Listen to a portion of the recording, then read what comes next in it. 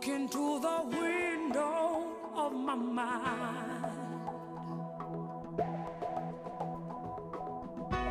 Reflections of the fears I know I've left behind. I step out of the ordinary. I can feel my soul ascending. I'm on my way, can't stop me now. And you can do the same, yeah. What have you done today to make you feel proud?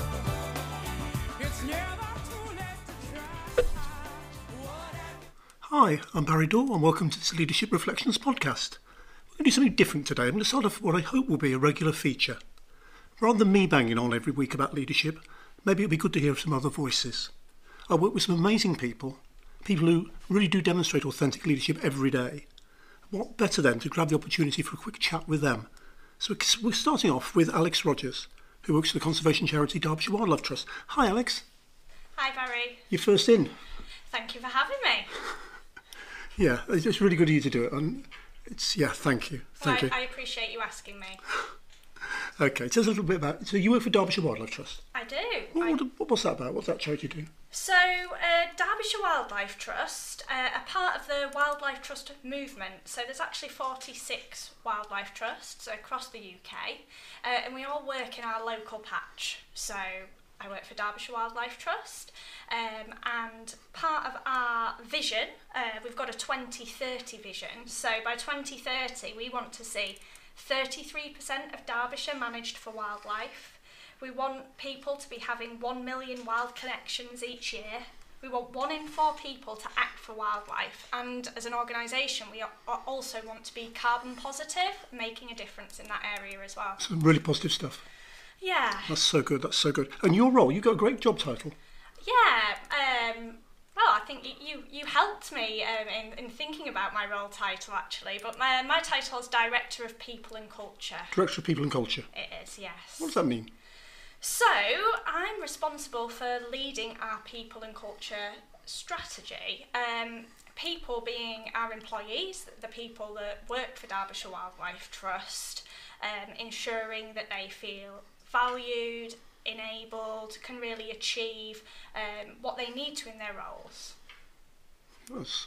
And then there's the cultural side, building a high performance culture, presumably. Yeah, yes, and we're a values-based organisation. We feel that it's important that as leaders we act with integrity and that our staff do the same as well. So we have 4 values that we all work towards, and we hope that we live our values. This culture word is so nebulous, isn't it? I mean, what are you trying to create at Derbyshire? What culture do you want to give you the best chance of delivering all those amazing things you want to do? That's a really good question. I think that we want all of our staff, no matter what area or level that they work in, to feel enabled to lead in those areas. They are the experts for their role, and we want them to be able to thrive. So I personally try and remove hierarchy as much as possible. Obviously it's required in some areas, but no matter what level that someone's working at, they should be able to make decisions and feel able to give their opinion and advice as well. So that's something that's really important. So what you're not advocating is the kind of command and control, top-down culture. What you clearly want is what we talk about a lot, which is this idea of leadership being there to inspire and enable others. That's it. I think if you reflect on your past experiences, when has that command and control ever motivated you, made you want to do more for the organisation, made you feel empowered? Usually it makes you sort of feel smaller and less able. So it's really important to me that people feel that they can ask, they can question, they can make decisions, and that they're the best people to do so in most situations. Now, for it to work, it's really got to be bought into by managers, hasn't it? Because I think you want it to happen. Presumably your director colleagues want it to happen. I've no doubt people really want more responsibility, take more responsibility themselves, and like to be inspired and enabled rather than command and control. How do you bring your managers on board? Yeah, it's something that we've talked a lot about as a senior team, and how, you know, integrity is really important in that area as well. It's there's no point in saying that we want this and then our actions speaking differently, because our employees will see right through that. So it has to be something that the senior team has decided is important, and that we will then, you know, lead by example in that area and really enable our staff to make those decisions, and not kind of micromanage them down in those situations. If we said we're going to enable them, we need them to feel enabled. So we need our actions to show that. That's the crucial bit, isn't it? There's absolutely no point in doing this stuff unless it's demonstrated from the top. I think so, and as I said before, I think, you know, your staff just see right through that. Then there's no integrity to it, and if you want your staff to feel valued, to feel like the organisation is authentic and does what it says it will do, then yeah, we've got to show that. You indicated how important values are. How do you use them? Do you use them in recruitment? Our values are used right throughout the organisation, from recruitment, in our interview process, to our one-to-ones, within our performance management. So they're really interwoven throughout the organisation. So when you're recruiting, how do you check for values? How do you do it? It's a tough one, isn't it? It is really tough, because of course you want to ensure that your recruitment process is fair, objective and inclusive as well. So you don't want subjectivity creeping into that.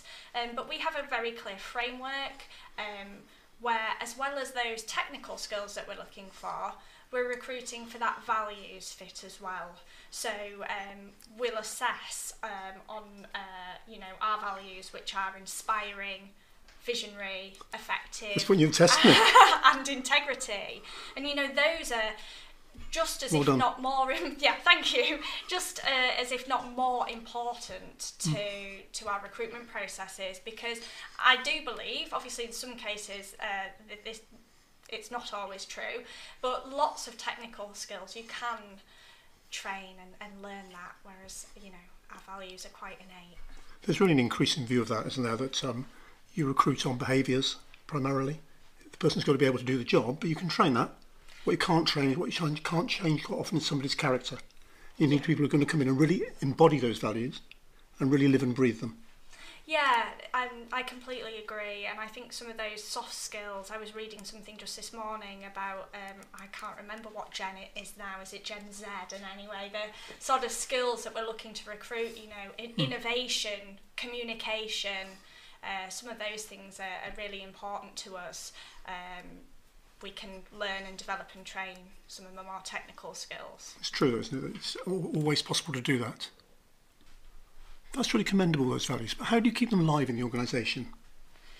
That's a good question. And I think it's something, as leaders, that you've got to be constantly thinking about. I think, you know, ask other people that we know who work in different organisations, what are your company's values? They'll often say, well, it's those words that are on that poster when you walk into reception. You'll be lucky if they can maybe tell you what those values are. And I think often they're not sort of used through the employment life cycle either. It's something that's probably raised at induction and then never seen again.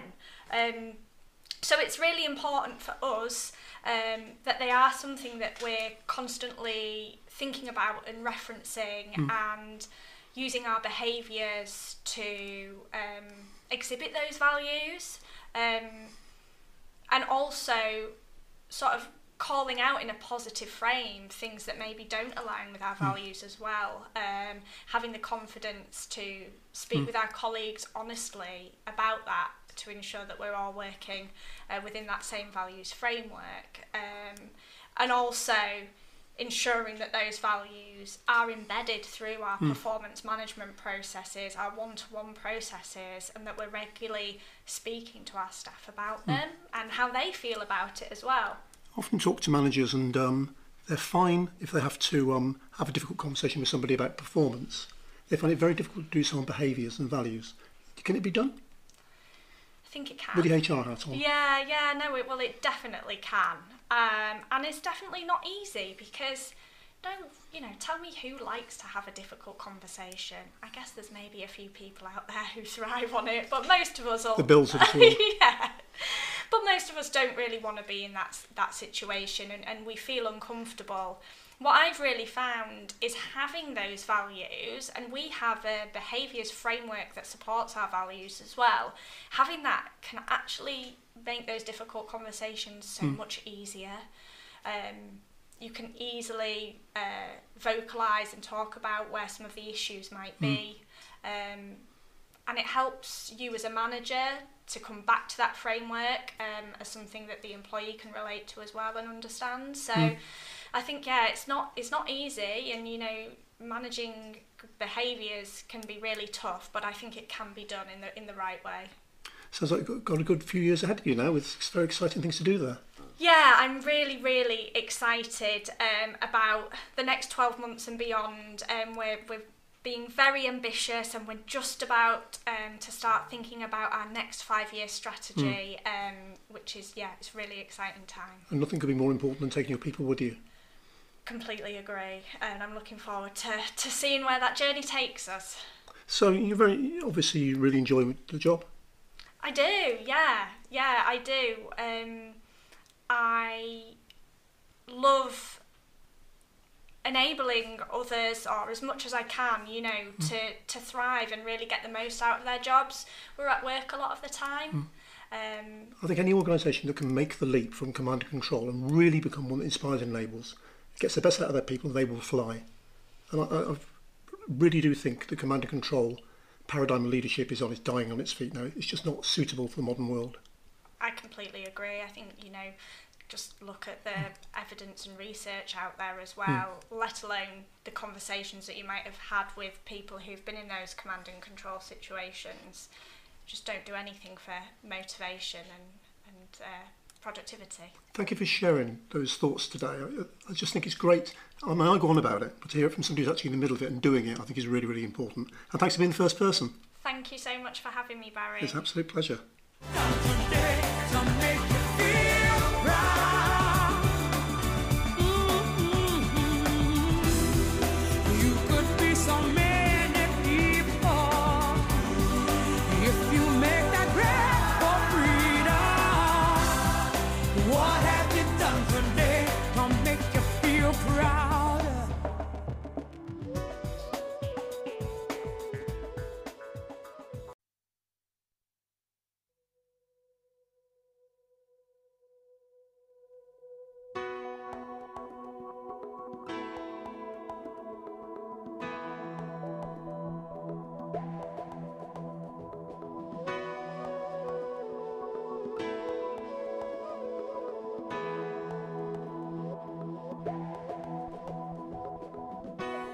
I look into the window of my mind, reflections of the fears I know I've left behind. I step out of the ordinary, I can feel my soul ascending. I'm on my way, can't stop me now, and you can do the same, yeah. What have you done today to make you feel proud? It's never too late to try. What have you done today to make you feel proud? Hello again. Welcome to my latest podcast. I'm Barry Dore, and this is from my Leadership Reflections collection of podcasts. I am trying to make these podcasts as succinct and short as possible. I think 15-minute bites are quite good. There are so many podcasts around at the moment, as you know, I'm sure you know, because I'm sure you listen regularly to podcasts, and it's really difficult to find your place in that crowded market. So I think short, snappy podcasts about anything to do with leadership on a regular basis, probably every week if I can, is where I want to be. I'd love to get some feedback. You can messenger me or email me at barry@barrydore.com. Just tell me what you like about the podcasts, what you don't like, what you want to hear, what it could be differently, anything you like. Anyway, enough of that. Today's podcast is called Get Out of the Echo Chamber. Get Out of the Echo Chamber. And it's to challenge anybody to say you cannot always spend all your time with people who agree with you. It's wonderful though, isn't it, to be surrounded by people who agree with you. It can be comfortable, it means you're not being challenged over things. So many examples of this. I'm very guilty of it. My Facebook feed, for example, my friends all seem to have my point of view. Also seem to be fairly politically aligned with me, etc. So when Brexit was on, I was in despair and putting up posts about how we should be not leaving and putting up posts in favour of Remain. I got very little negative feedback, and I wondered why. And I guess it's because my whole Facebook friends group basically agreed with me. I think there were 2 people who didn't, and I couldn't believe it when we lost the votes because everybody I talked to agreed with me. There you go. I think it's too often it happens. We recruit too often in our own image. So you recruit for a new role and you're looking for somebody who's very, very similar, who is in your image, if you like. And we miss out so much if we do that. And at work, maybe people don't like being challenged, especially by more junior people. I think that's especially true with people I come across in the charity sector and in particular in the environmental sector. There you've got so many people who are committed to the cause. They are passionate about changing the course of global warming, about biodiversity, reversing biodiversity loss, etc. And they are surrounded by people who furiously agree with them. And time again, their conversations are based with people who furiously agree with them. And it's safe to do so, but it's too much safety stifles progress. Because there are lots of people who don't agree or understand your messages. And if you want to do something, they're the people you've got to influence. They're the people you've got to change. There's so many examples of this where it works, but the person who founded the conservation charity that I chair, which is the Osprey Leadership Foundation, was Tim McCrill. And he was responsible for doing the white-tailed eagles relocation, bringing the white-tailed eagles back into England after so long away, after so many centuries where they were extinct in England, and reintroducing them on the south coast of England. And they found the Isle of Wight was an ideal place. Now, when they first broached the subject with people on the Isle of Wight, safe with the knowledge that other environmentalists thought it was a great idea, they met with much resistance from other people, can I say ordinary people? People who were really worried about what was going to happen. And if they'd just left it at that, it's very unlikely that the white-tailed eagles would have made a reintroduction to the Isle of Wight.